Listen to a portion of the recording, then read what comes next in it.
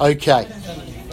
So thank you all for coming again, and we just want to do a quick recap. In the first couple of weeks, we've looked at the fact that depression has some serious causes. It has real causes, and it is a real problem. It has real symptoms, and it has underlying physical issues with it as well. Then last week we saw that we looked at the topic that we are not alone in our experience. We're not alone in our experience of depression and of despair and of deep sorrow. We saw that in some of the heroes of the faith. And we also saw those verses that basically said that in our Christian walk we're not alone in our experiences, that we've got brothers and sisters all around the world who are having similar temptations, similar experiences, similar joys in our life, that our life isn't completely unique. But this week we're going to focus on the fact that God himself is our joy, and that he is with us always, and that he desires intimacy with us, and he provides strength for us. We're also going to consider how faith has a crucial role in us enjoying God and enjoying life. So I said last week, I don't know if it was a surprise to you, but I said last week that the depressed people often vacillate between feeling forsaken and knowing the faithfulness of God better than anyone. We go through those huge cycles. And there's perhaps no better sense of God's faithfulness than the knowledge of his presence. And even as I was writing that sentence, I was thinking about the importance of the word knowledge. I had written feeling. I had written a sense of his presence. But the knowledge of his presence is far greater, because it is true and it remains true no matter how we are feeling, no matter what our senses are telling us. And I had some metaphors from the flying world, from aeroplanes, about how our feelings just are not trustworthy. We often think that our feelings and our senses, often people will say, show me and I'll believe. You know, they want to really sense something. But our senses don't always tell us the truth. So there's this whole field of study in pilots and what happens when pilots fly into clouds. They become completely disoriented. Their eyes stop being the major sense, and then they start relying on their ears for balance. And there's 6 different syndromes of downward spirals, rolling the plane over, pitching up, pitching down, because the pilot simply loses a real knowledge of what is true. And they look at all of these plane accidents, and they find in incidences that the pilot has actually overridden autopilot because they cannot believe what their instruments are telling them. So the instruments are saying you're flat to the horizon, you're at 25,000 feet, and the pilot's going, no, this doesn't feel right. This is not right, you know. And they actually override the instruments, and to the peril of the plane. In the recent Boeing recall of aeroplanes, it's hard to recall planes, isn't it? I guess they can all fly back to base. They interviewed a couple of pilots, and one of them said, so we're just thinking about our senses and what our senses are telling us, and he said, the plane started fighting against me, and my instinct was to grab the stick and take control, but my knowledge from my military training said release control and let the plane do it, right? And they had found that in a couple of incidences of crashes that the pilots fought the plane all the way because it was their instinct to try to take control. The plane wasn't doing what it was meant to do. But this one man said, I had less than 1 second to make that decision before something imperiled the plane. So our senses are not an accurate guide to how things are going. And sometimes our knowledge directly contradicts what our senses say. I don't always feel like God is close by. Anyone say amen to that? God's word says he dwells within me.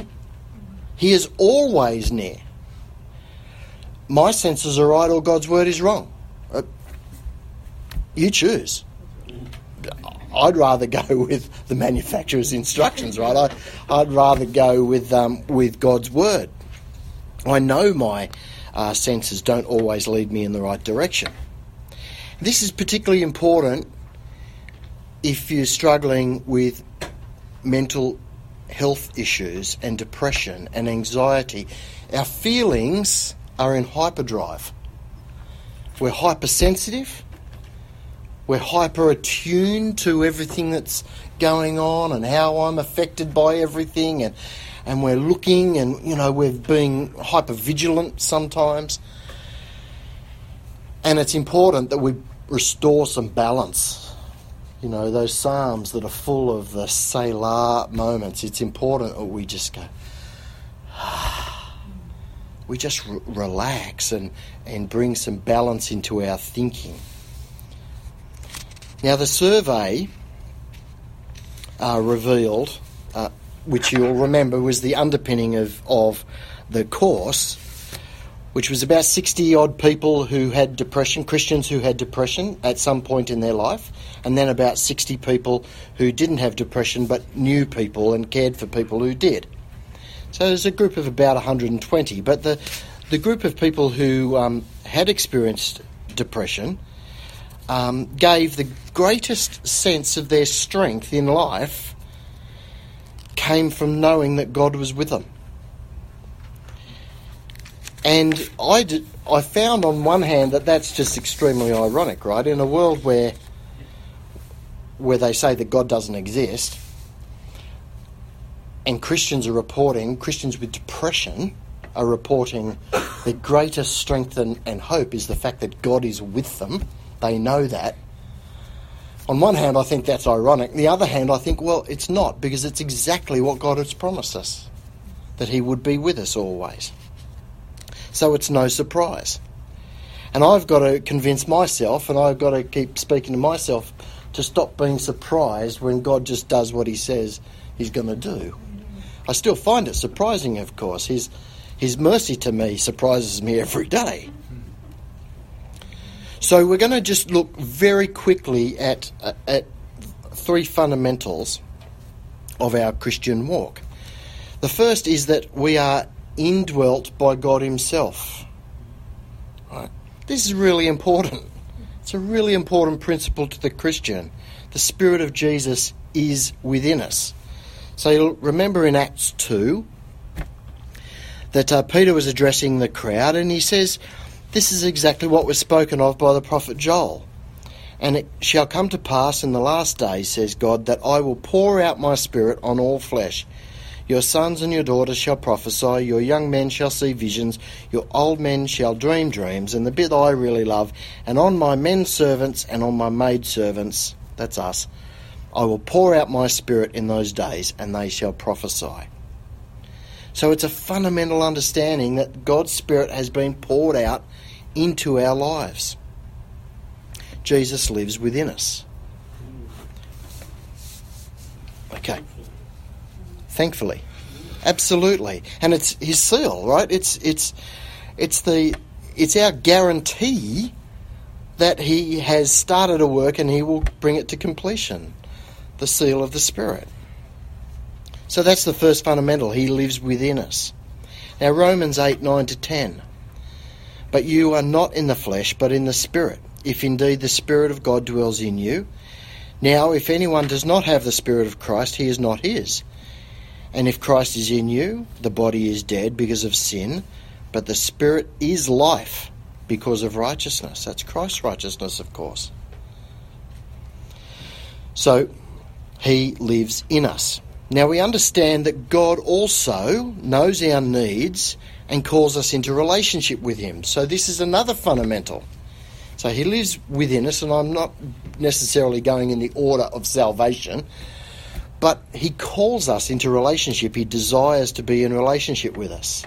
And you'll recognise instantly the Matthew 11 verse there, that Jesus beckons us who are laboured and heavy laden, because he will give us rest.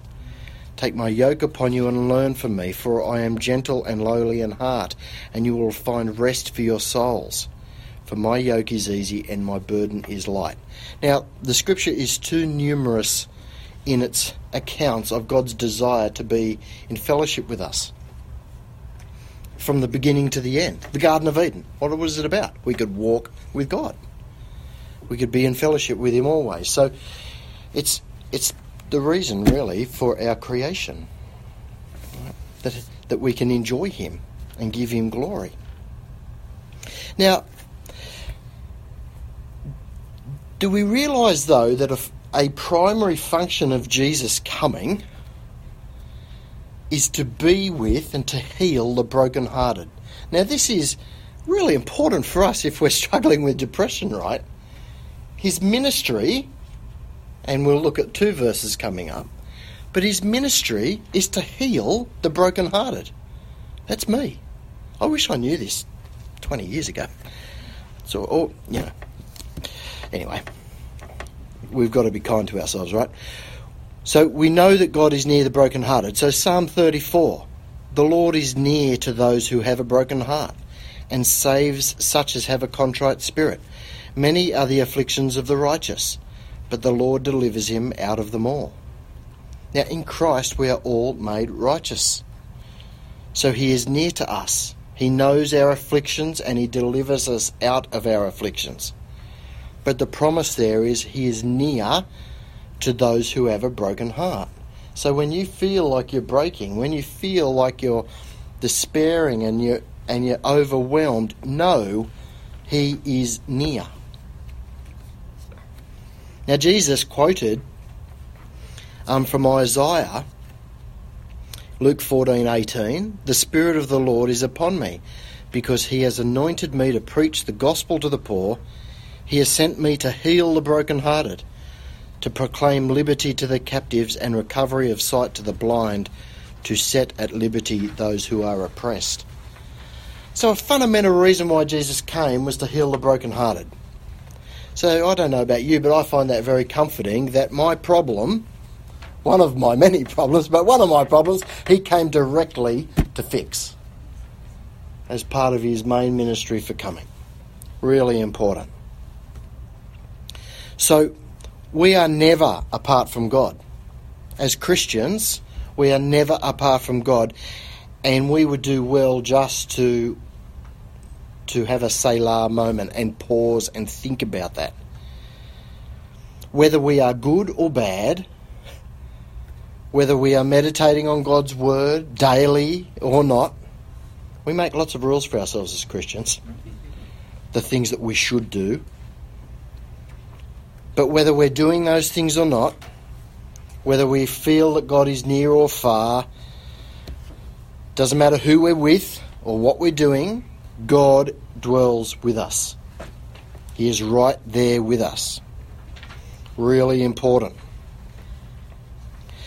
So, on a side note there, we as Christians sometimes slowly change fundamental truths just in our language, and then our language, we don't notice what we've done. So we will find ourselves praying, for example, that God would be here. He's here. He's promised it. We don't need to pray for that. In the same way that as Christians we don't need to pray that he will forgive us, because he already has. We thank him for his forgiveness. We're contrite, we repent, of course, but we don't need to be begging for his forgiveness. He's glad to give it. He's gladly given it already. These things just creep into our language where we beckon God to do the things he's already done. And as a depressed person, or as a person I see I notice that I have times where I feel depressed. In those times, I'll often believe that God is a long way away. And I'll say, God, please, come to me, And they're not truths that I'm affirming with my own mouth. He's already present. He's already indwelling me by his Spirit. So it's really important. So let's look further at what it means for God to be with us. Isaiah 41, 9 to 10. Would somebody like to read that?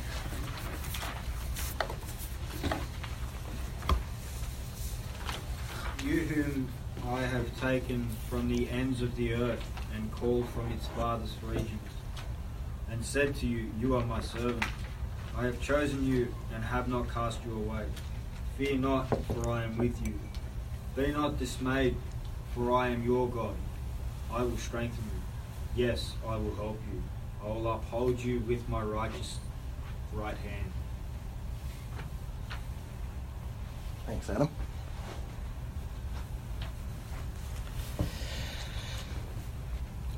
One of the things I love about God's Word is that it just speaks truth, and we don't often have to dig very deep to get some really great fundamental principles.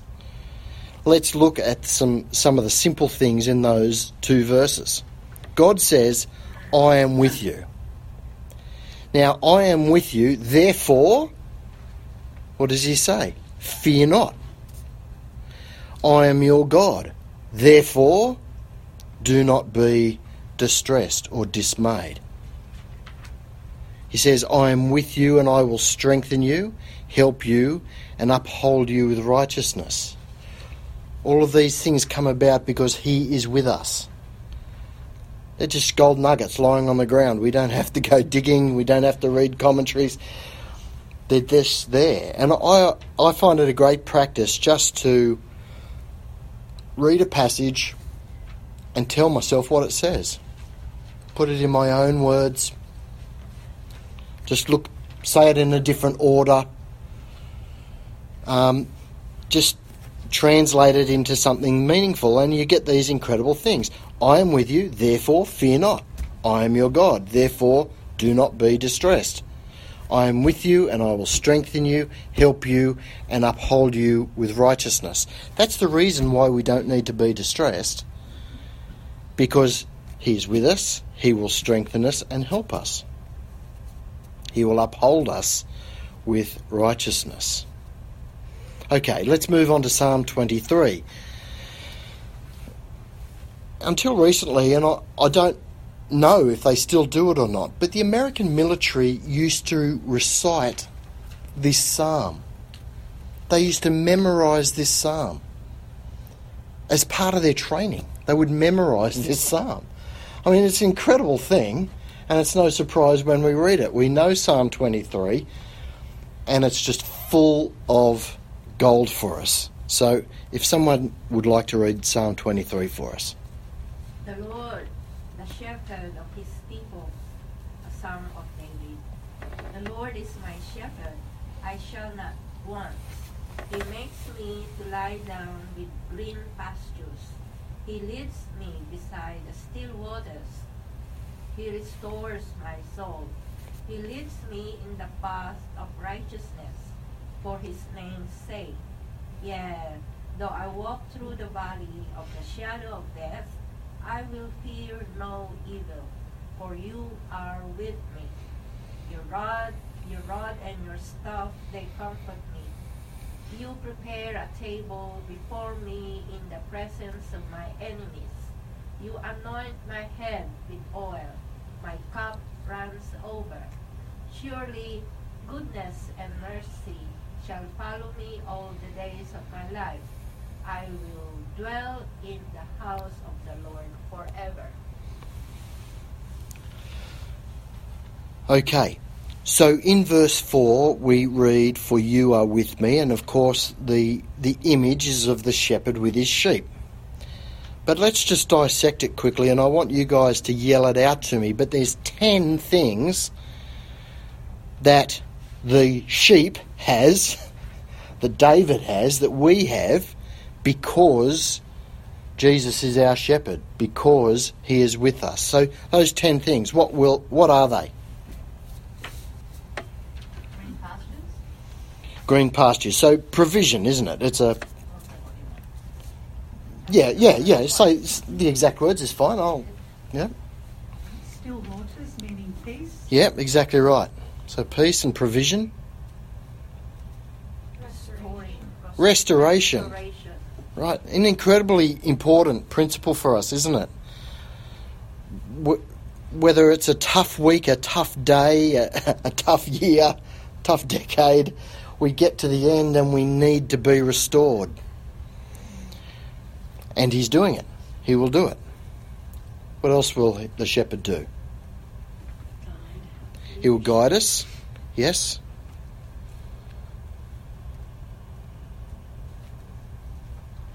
Comfort. He comforts us with his loving discipline. That's an interesting thing, isn't it? It's a comfort knowing, you have that image of the rod and the staff, just prodding the sheep in the right direction. And it's a comfort. The sheep actually knows they're in the right spot. They're going in the right direction because they're being prodded and helped. He gives us joy. He gives us joy. Indeed. What else does he do for us? What does it mean that he prepares a table in the presence of his enemies? Protects us. He protects us. That's right. You anoint my head with oil. He gives us the Holy Spirit. Exactly right. I see you guys are going to find more than 10 things. It's going to put me to shame. Okay. A couple more things. What about I will fear no evil? Makes me brave. Yep. He gives us courage. Courage. Yep.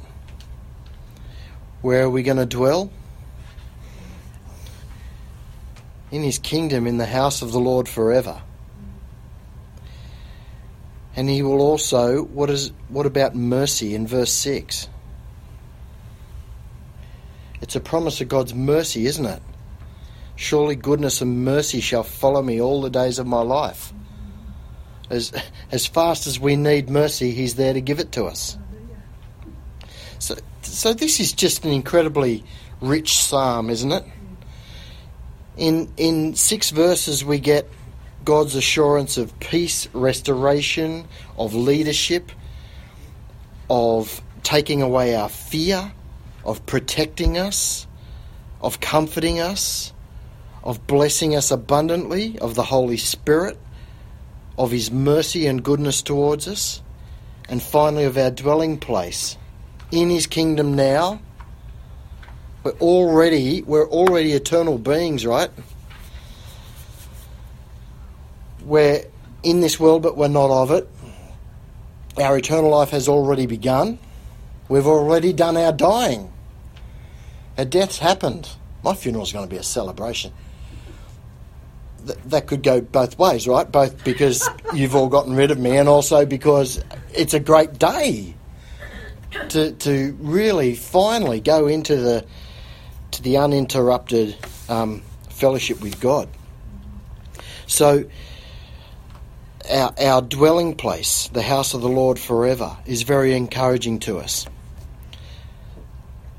Remember that psalm. I encourage you to memorise it if you don't know it by heart already. So rich. If the American military want to focus on it, you and I should. Okay, let's go to Joshua 1:9. What else does it mean if God is with us? Be strong and of good courage.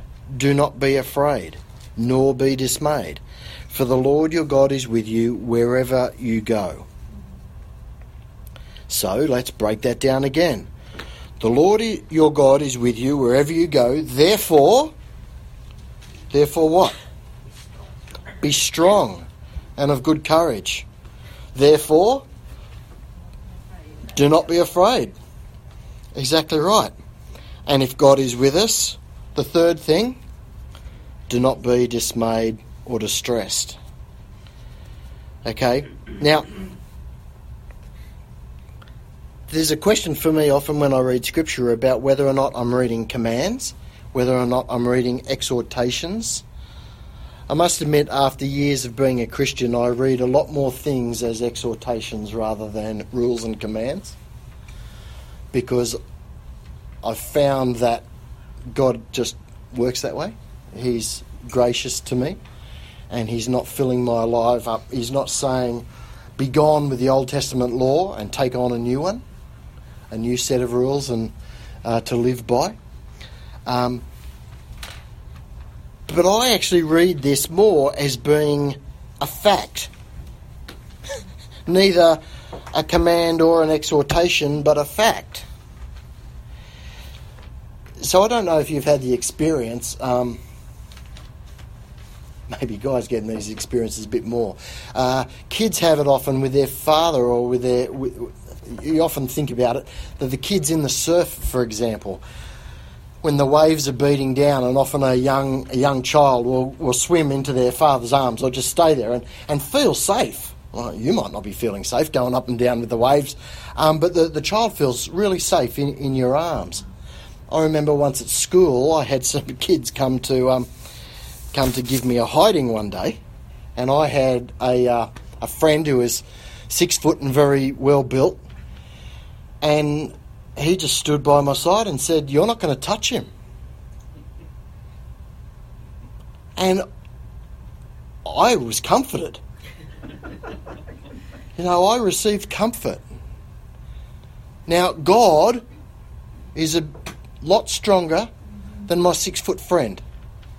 He doesn't need to spend time in the gym, right? He controls everything. He controls our very being. And when He's with us, we do not need to be afraid of anything because He is with us. So we're going to look. Now, Joshua's life was not a walk in the park, right? He had just received responsibility for the nation of Israel. He had just been given the command of the people, taking over from Moses, the man who spoke to God face to face. Now, you and I might find it difficult to move into somebody else's job and to fill somebody else's shoes, but filling the shoes of a man who spoke to God face to face is a big gig, right? The pressure upon Joshua must have been awesome. Right. Now, don't forget, he and Caleb were the only adults that left Egypt and went into the Promised Land. He and Caleb were the only two that were faithful out of all the spies that went into the Promised Land to check it out. And when the other 10 spies came back and said, "We can't do it," Joshua and Caleb said, "We can." And the next thing that happens is the people are trying and thinking about stoning Joshua and Caleb because they were saying, "We can." God said in Numbers 13:1, "I give this land to you." And then the spies come back and say, "We can't do it." And Joshua, Caleb says, "Let's go and possess the land." And they say no. So Joshua is then fearing for his life for being righteous, for believing what God would have his people do. He then faced an uncrossable river, right? So later on, when they were given permission to go into the land again, an uncrossable river, and then a fortified city which was impossible to take, full of God's enemies. And in a little while, Joshua, as a trained warrior, as a fighter, is going to be walking in circles around Jericho. Now, what do you think Joshua's senses were saying? His senses would have been saying, it's impossible. The river, the walls, the enemy, the mighty enemy. And God says, I want you to go and walk around Jericho. And his senses would have been saying, that is insane. But I love you, Lord. You've been faithful, and I will do it. You've told me just now, be strong and courageous, so I'm going to listen to you, and I'm going to do it. And the walls came tumbling down. Incredible. So I was reminded, so the purpose of this passage is to be strong and courageous. Don't be afraid and don't be discouraged.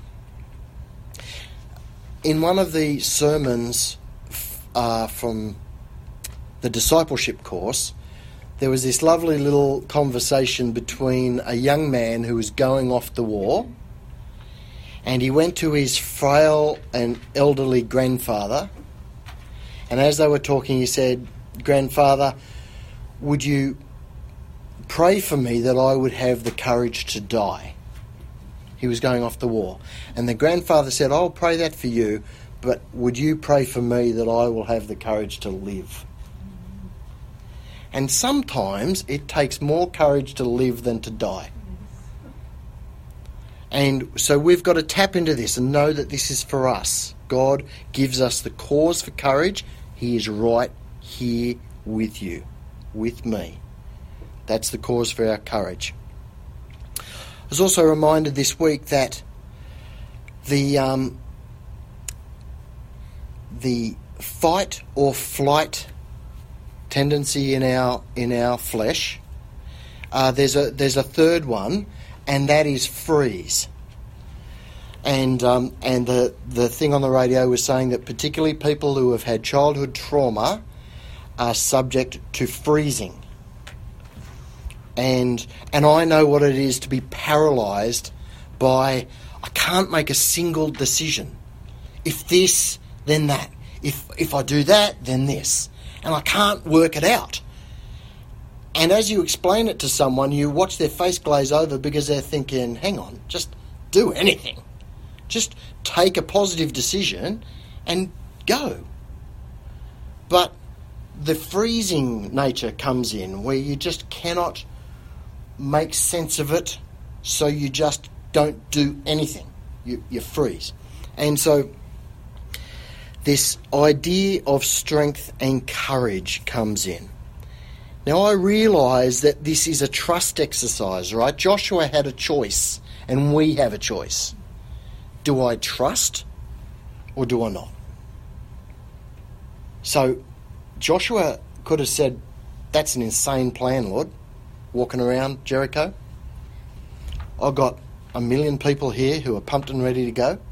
We've been training for this. Let's go and give it a red hot shot." And guess what would have happened? They would have been badly damaged and probably spent more time in the wilderness and given another go. Now, the nature of God being with us is a very interesting thing. We often don't know it, we don't feel it, we don't sense it. But I was reminded of it a few years ago. We were at our Christmas holiday up at Hawke's Nest, as we often are, and I woke up one morning, and I'm a little bit sombre when I wake up in the morning, and I hadn't yet had my first cup of coffee, which makes me even more sombre. And I was going about making my coffee, and the day has not yet started to filter into my being. Right, I've just got one focus, and that is to get my coffee, and I'm going about this, and then I become aware of this shouting and screaming going on. And then I become aware that there's people lined up along the fence looking at the cause, at the shouting and the screaming. And about 100 metres away was a couple having a full-on violent exchange. So they're in the car park just outside the caravan park, and they are absolutely drug-induced violence, right? And I look out and I see people lined up on the neighbouring units. They're on their balconies looking down, and people are lined up along the fence line looking out. And I just had this thought, and to fill the thing further, not only is there this couple, but there is a baby in the man's arms and a teenager in the middle of them. And the father is trying to take the baby away, and they are cursing and shouting at the tops of their voices. Then there's the sound of breaking glass. They've got a caravan there, so I can't see everything that's going on. But in the course of about 10 seconds, I have thought, I haven't had my coffee. I wasn't thinking about my coffee anymore. I was looking at everyone looking, and I thought, we are all going to wake up tomorrow to the sound of a murder in the newspapers. And I started walking towards them. So my sister-in-law says to me, "Chris, don't get involved." And I barked back at her, "If you're worried, call the police." I think about 1,000 people were calling the police. As I walked out of the caravan park, I became vaguely aware that one man had fallen in behind me. But all I could think was to pray. Jesus, go before me. Jesus, go before me.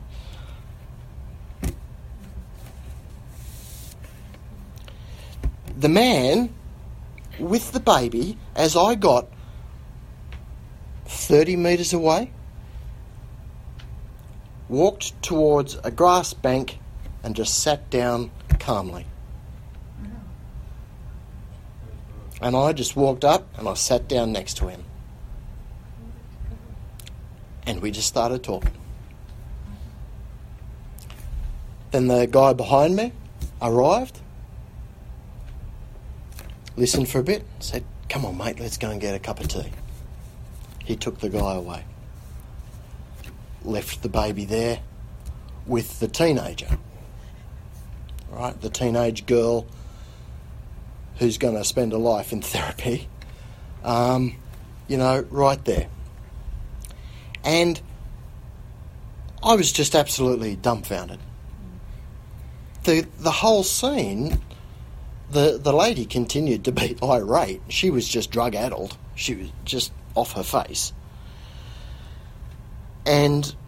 But the man was just completely pacified in that moment. And, an hour later the police turned up and took him away, and, it was all just a common story. But it's been one of the most profound examples in my life of Jesus just being right there. And I don't think it was any coincidence that he was most evident when I was most out of my depth. When I most needed him, he was most evident. So often sitting in our rooms and praying that God would be present and that we would feel him and all of that. I think like Joshua, go out and walk around a wall by faith. See what God wants you to be doing with your life and take the step, even if it seems insane, with wisdom and discernment. But listen to him and be obedient. Now, I can't say that I did it for any good reasons, right? There was a moment when I reflected on that. I thought, did I just do that because I didn't want that on my conscience, or because I didn't want to think, well, I didn't do anything? It doesn't matter, in the sense that that young baby was safe, and comforted, and I to this day believe that Jesus did that. So God is present, whether we feel like it or not. He is right there with us, and we can be emboldened by that, the things that make us fearful. Now, the whole story of the promised land when I studied Hebrews, I was very surprised, because in my group of friends, I'd always grown up thinking that the Promised Land was a picture of heaven. It's not. The Promised Land is a picture of the Christian life. Okay? Heaven isn't full of enemies. Right? Heaven doesn't require us to go and possess it and, and battle with enemies. It's a picture of the promised life that we enter into by faith. Now, we know that because we know the image of the children of Israel, the children of God, leaving Egypt and going through the Red Sea. That is the picture of death to life. Right? That's the moment that we have in the metaphor, where they are facing the army on one side and the water on the other side, nowhere to go, and God miraculously opens the water and they go through. That is the picture of being born again. Okay, so we get a couple of pictures. The Passover is another one. But the people are delivered through that, and then they go into the wilderness. And of course, the wilderness can be a short period or it can be a long period. The Israelites chose it to be a long one. Now, it just reminded me for us as Christians that we will receive lots of discouragement to trust in God. Sometimes we even receive it from our brothers and sisters. These 12 spies went out. Only 2 of those spies came back with a godly report. 10 trusted their flesh. 2 trusted God. So sometimes we will be discouraged in trusting God. A cousin of mine years ago decided to put on sackcloth and ashes and go and sit outside of Coorong. Of course, my family was a little bit embarrassed. I just blessed him. If God's leading you to do it, do it. This world's going mad. Right? And if God needs to do crazy things to reach one person, he will.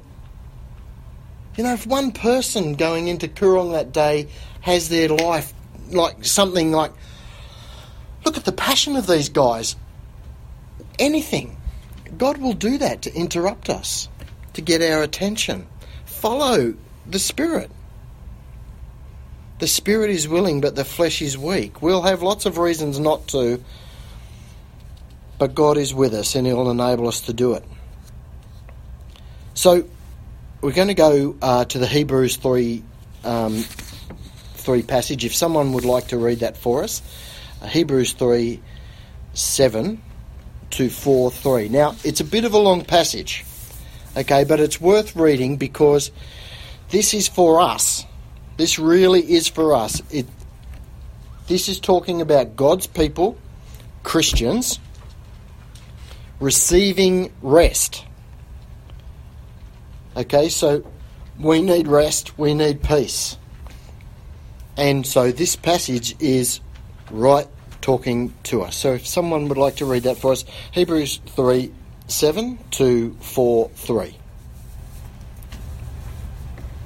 Therefore, as the Holy Spirit says, today, if you will hear his voice, do not harden your hearts as in the rebellion, in the day of trial in the wilderness, where your fathers tested me, tried me, and saw my works 40 years. Therefore, I was angry with that generation and said, they always go astray in their heart, and they have not known my ways. So I swore in my wrath, they shall not enter my rest. Beware, brethren, lest there be in any of you an evil heart of unbelief in departing from the living God. But exhort one another daily while it is called today, lest any of you be hardened through the deceitfulness of sin. For we have become partakers of Christ if we hold the beginning of our confidence steadfast to the end. While it is said, today if you will hear his voice, do not harden your hearts as in the rebellion. For who, having heard, rebelled? Indeed, was it not all who came out of Egypt, led by Moses? Now with whom was he angry 40 years? Was it not with those who sinned, whose corpses fell in the wilderness? And to whom did he swear that they would not enter his rest, but to those who did not obey? So we see that they could not enter in because of unbelief. Therefore, since a promise remains of entering his rest, let us fear lest any of you seem to have come short of it. For indeed the gospel was preached to us as well as to them. But the word which they heard did not profit them, not being mixed with faith in those who heard it. For we who have believed do enter that rest. Thank you, Paul. Okay, so I want to pick up on a couple of things. So we're being exhorted to belief, to believing in what God says, with that image of the promised land. So they're there up against the promised land. It's on the other side, but it's looking tough to take. And God is saying, believe and enter in. I've given it to you. Enter into the rest. Enter into the promised land. But the people didn't believe. In a sense, that was their only sin. They just didn't believe God. Now, it led to disobedience of further kinds. A hardness of heart towards Joshua and Caleb, for example. But we have belief and we have unbelief. And in verse 13, the importance of this for the church, but exhort one another daily, while it is called today, lest any of you be hardened through the deceitfulness of sin. Exhort each other daily. Now, it just intrigued me only last night. I wonder how many things in Scripture are actually asked to do daily. Now we get some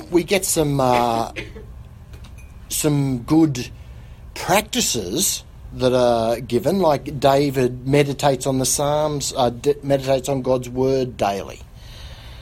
But the things that are commanded to us to do daily, well, sacrifices was one of them. There are exhortations to praise daily, prayer, petitions. So we're going to get to all of these things in further weeks. But to give to God what he deserves in our praise and our worship, to ask him for what we need for our petitions. Give us this day our daily bread. It only occurred to me, of course, that means I should ask daily. Give us this day our daily bread.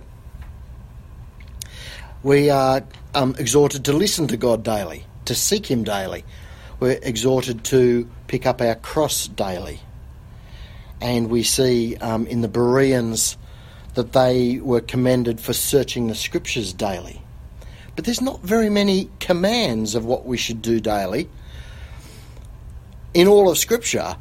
But here we are exhorted to exhort each other daily towards belief, towards trusting in God's Word, trusting what God has said. So it's really important for us. So I said in the first week that we were going to tackle the question of whether or not depression is caused by a lack of faith. Now, before we go into that question, I want to tackle a couple of things behind it. First of all, what's wrong with being told that you have a lack of faith? To me, that's being like told the sky is blue and the grass is green. Of course I've got a lack of faith. Of course. I'm a dull, stupid, idiotic person. Right? It's just, why would I react to being told I have a lack of faith? It's obvious. Okay, so don't get defensive about it. Okay, I wasn't made perfect the day I became a Christian. You guys might have been. I didn't know my Lord before I became a Christian. I didn't know that he was perfectly trustworthy. I didn't know that he was going to be faithful to me every day, day in, day out. I didn't know his character. It's taken me 35 years to get to the point of trusting him for things that I would never have trusted him for 35 years ago. That's because faith has increased by learning life's lessons. If we think about Psalm 23 for a second, how did I learn that God would provide for me? By losing my job 3 times. That's how I learned. How did I learn about his mercy? By stuffing up and sinning and him not rejecting me. Right, so my faith is growing. Our faith is growing. We are learning that God is who he says he is. And in lots of cases, we're only learning what he says he is now for the first time. Now, we might all have read Scripture through. We might have read it through numerous times. That doesn't mean we remember it. It doesn't mean we noticed every word. We took it all on board. So, me being told I lack faith is a meaningless statement to me. It's stating the bleeding obvious. Now we know,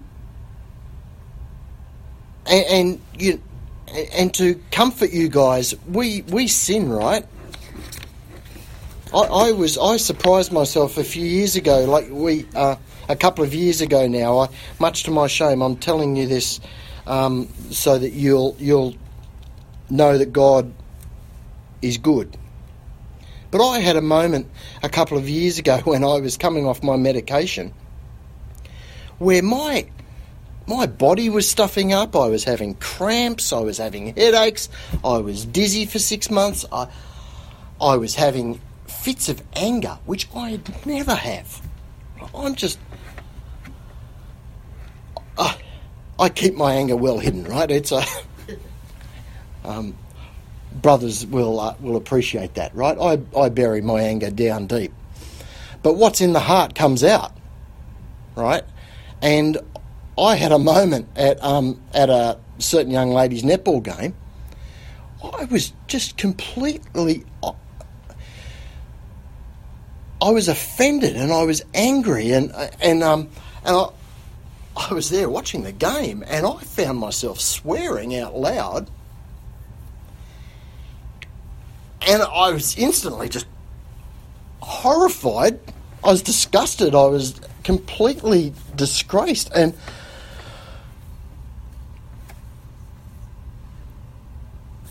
God was eager to forgive me for it. Right? He forgave me for it long before I forgave myself for it. Right? His restoration began immediately. But I was sideswiped by that coming out of my mouth. It gave me new insight into what is in the heart of man comes out of the mouth. Right? And it did.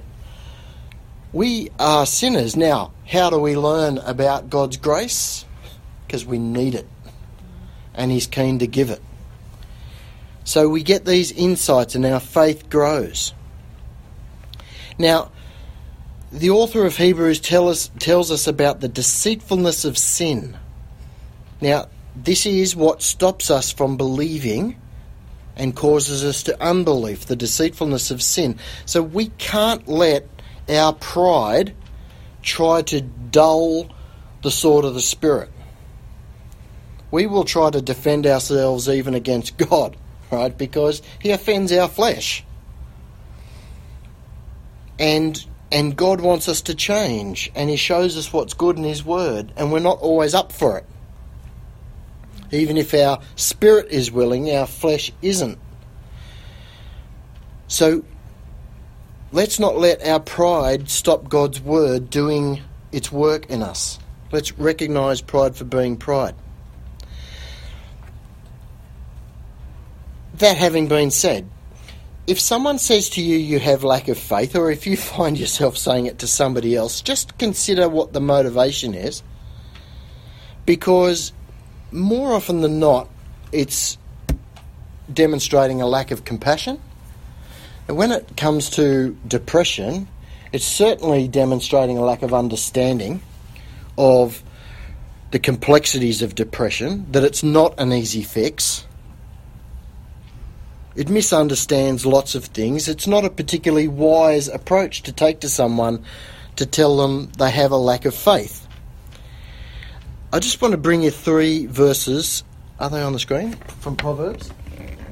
Everything's on the screen. Oh, fantastic. Geez, someone was thorough when they came up with this stuff, weren't they?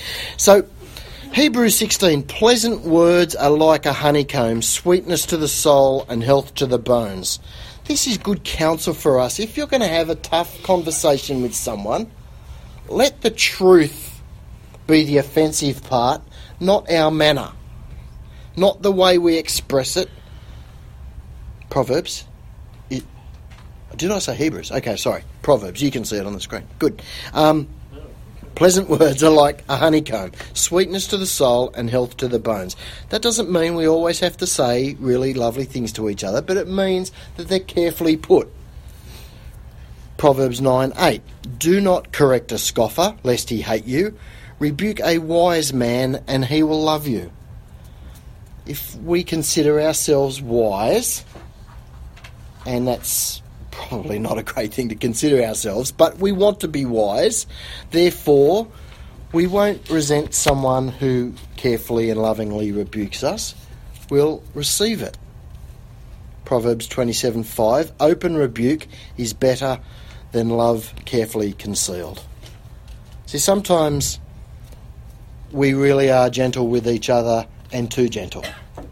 We're gentle with each other to the point where you guys might be watching me say things, do things that just aren't right, and you choose to be gentle rather than say, Chris, maybe, I did notice, right?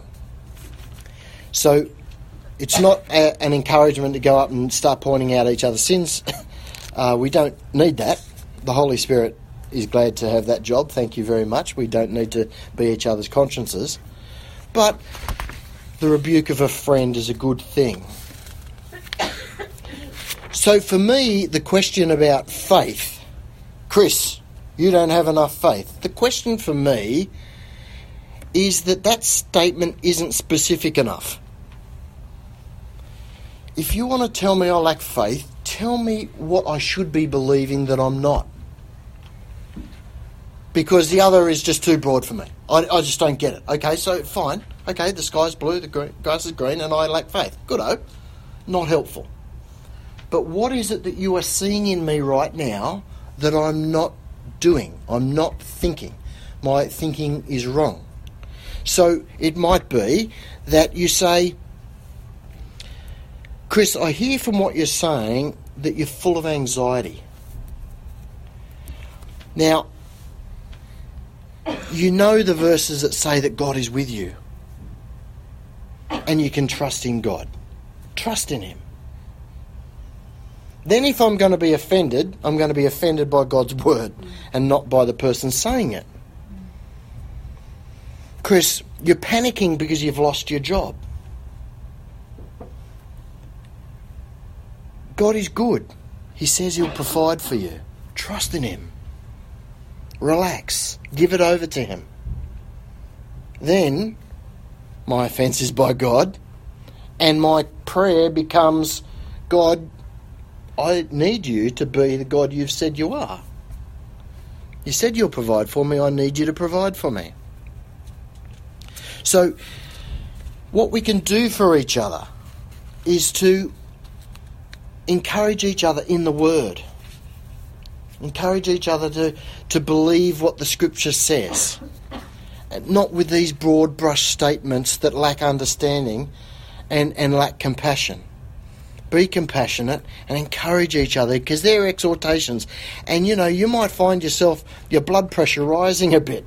I don't enjoy being rebuked or reminded, right, of what I should be believing. That's not a fun thing. But it's hard to think negatively of the person giving it to you if all they're doing is saying the Scripture. And it comes home pretty fast, right? You know you're feeling anxious. You know you're feeling panicked. So the reminder that God is good and that He is with you is really important. So I said in the first week that one of the elephants in the room, there was a very good Far Side comic on Facebook yesterday about the elephant in the room hiding behind the couch. Anyway, I said one of the elephants in the room for Christians is whether or not it's caused by a lack of faith. Now, of course, this isn't a question the world faces. No one in the world faces the question, is depression caused by me not believing? You know? And the answer to that is definitely the duration of our depression is affected by whether we believe and whether or not we trust in what God has said, what we think about, whether we give up things to Him or not. So the duration, the things that we repeat to ourselves, are definitely affected by our faith. So now when I come home from work and I've had a stressful day, there's a few things I can do with that stress, right? I can stop by the bottle shop on the way home. Or I can go about prayer. Or I can enjoy the fellowship of my family. Or I could ring a friend. Or I could listen to some good music. You know, I do have some choices, right, about what I do to deal with my anxiety. And those moments matter. They just, amongst other things, they matter just for the momentum that we gather. And some of the saddest periods of my life have been when I know the momentum is all going bad. I know the way I'm feeling and I don't feel like I'm going to be able to arrest it. That's normally when I go back to the doctor. But, you know, when I just kind of go, all the momentum's bad. And I think it's going to keep being bad. So, but we have some choices to make. Will I trust? Will I reflect on the truth? What will I focus on? And keeping in mind, we've just seen the verses in Hebrews that rest is intrinsically related to our faith to receive it and to enter in. So faith in what? So this is the question, the big thing, lacking faith, what should we trust in? Well, all those things in Psalm 23 that we just went. 10 things that God says you can have from me, you can receive from me, you can walk in by trusting in me. Now, it feels really frustrating sometimes that God's blessings in some ways are like a bank account in our name. There's just this massive bank account with all these blessings in it, but we've got to go and make the withdrawal. We've got to receive it. We've got to ask for it, but we've got to receive it by faith. It's all there, but we need to receive it by faith. And this is why the exhortation over and over and over again in the New Testament is to believe, to believe, to believe, to believe. And for years I thought that was about believing in what Jesus did for me on the cross. And all of my whole Christian focus was about the cross. Good place to start, really good place to start. But we've got to live, and there are promises aplenty for us about what God will have us do and how He'll have us walk and what we can trust in Him for. We're to believe in Him for so much more than our salvation. And thankfully, we're going to live lives where we can learn about those promises and enjoy those promises from God as we go through the course of our life.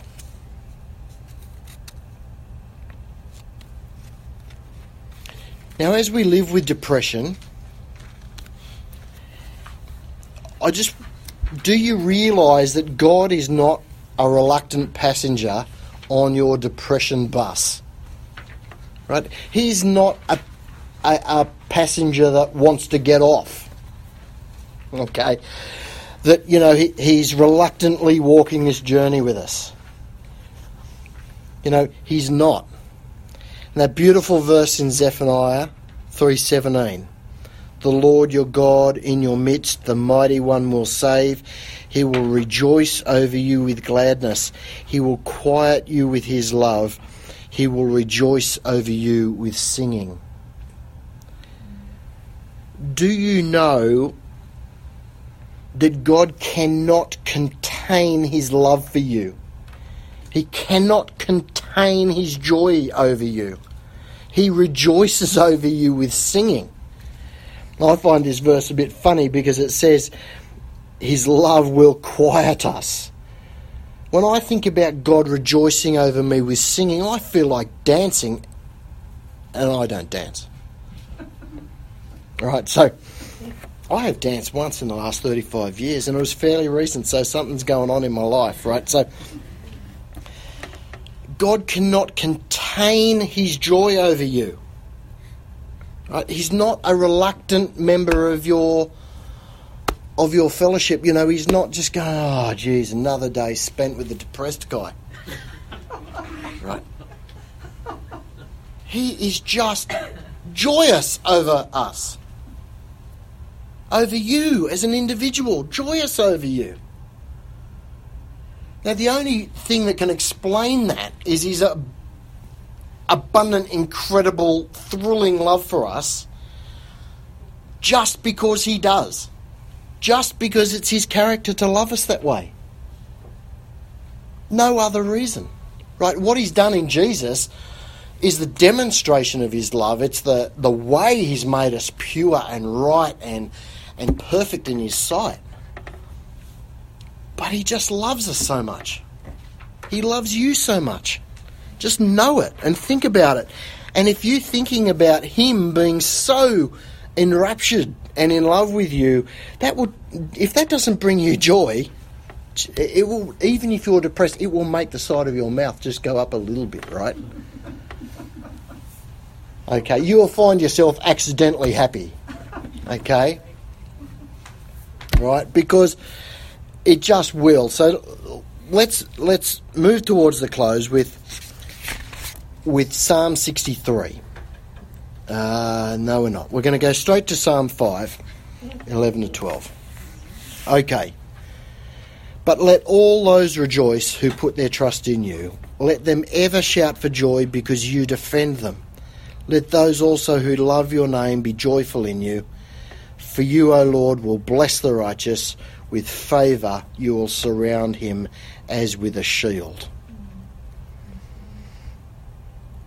Okay, so trusting in the Lord, we see in that passage, trusting in the Lord is the key ingredient to rejoicing. Trusting in God is the key ingredient to us rejoicing. Loving God is the key ingredient to joy. Okay? Incredibly important. Trust leads to rejoicing. Loving God. Now, if God is trustworthy, we love him, right? This is one of the things we learn about God. We find that he is constantly trustworthy. We can trust in him, and that gives us rejoicing, great cause for rejoicing. And then we love him because of his loving kindness to us. We respond, we can't help it, with love towards him, and that brings us joy. Now in Nehemiah 8:10, and he said to them, go your way, eat the fat, drink the sweet, and send portions to those for whom nothing is prepared. For this day is holy to our Lord. Do not sorrow, for the joy of the Lord is your strength. The joy of the Lord is your strength. Do not sorrow, for the joy of the Lord is your strength. So we see there that joy in the Lord is the key to strength. So let's just look at the progression there. We have trust in God that leads to rejoicing. Loving God leads to joy. Joy in God leads to strength. leads to God's strength. To go back to Joshua, what was his strength? His strength was in trusting God.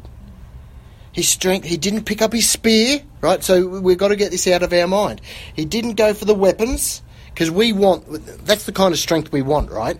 When we go, God, make me strong, we want power in our lives. Joshua's power in his life was trusting in God and being obedient. Okay, and what is going to do that for us? Joy in the Lord is our strength. Now, Nehemiah had to say, do not sorrow, but rather have joy. Why? Why does God say these things? Because we need to be told. That's the reason. We forget. We forget these things. I find myself often thinking I should have kept a diary all the years of my life. I should have written down all the good stuff, because when your mind turns dark, all you can see is the dark. And God might have been unbelievably faithful to you yesterday. So I don't know about you guys. I forget really fast. Maybe that's just part of being depressed as well, a short-term memory loss. But I've got long-term memory loss too. God shows incredible faithfulness to us. He comes through, he rescues, and then a little while later I'm feeling overwhelmed again, and all I can think of is woe is me. And we need to focus on God's constant mercy to us and his constant grace to us. And it's been very direct at times in our life, right? We know that. He has been good to us. We know that in our experience, and we do well to remind ourselves of those times. So just in closing, hopefully we've seen tonight, we've been reminded that the fact that God dwells in us. So he's never, ever far away. We are perpetually, that's the right word, we are perpetually in God's presence. We looked at the promises of God to the brokenhearted and how we can receive those promises by exercising our faith. By faith we receive these things. And finally we saw how the cry of our heart, it was in Psalm 63, which we didn't actually read, for both strength and joy is found in God himself. Joy in him. Trust in him. So these are really beautiful passages, right? And what are we going to look at next week? We're going to look at how God provides help for us, for the brokenhearted, for the distressed, how he provides help for us both directly by the Holy Spirit and how he provides it through his body, the church. That's our study for next week. So thanks everyone. So let's pray. Let's pray. Heavenly Father, we do thank you for being present with us. We thank you for going through all the seasons of our life with us, for the times when we have been faithless. You've just been completely faithful to us. We thank you for Jesus, for the constant reminder, even as we eat at night and we partake of the blessings that you give us. May we always remember his sacrifice for us, his broken body and his spilt blood that restores us into fellowship with you, that gives us new life. We thank you, Lord, that we are risen together with him. We thank you that you indwell us, that you are never far away. We thank you for your amazing love for us. And Lord, as we go through this week, would you bring to our mind the constant knowledge that you are with us and of your amazing love for us. Help us to trust you, Lord. Give us faith. As the man said with regards to his son, I do have faith, but give me more faith. Help me to believe. Lord, we cry out with him that we would also believe in your promises to us. In Jesus' name we pray. Amen.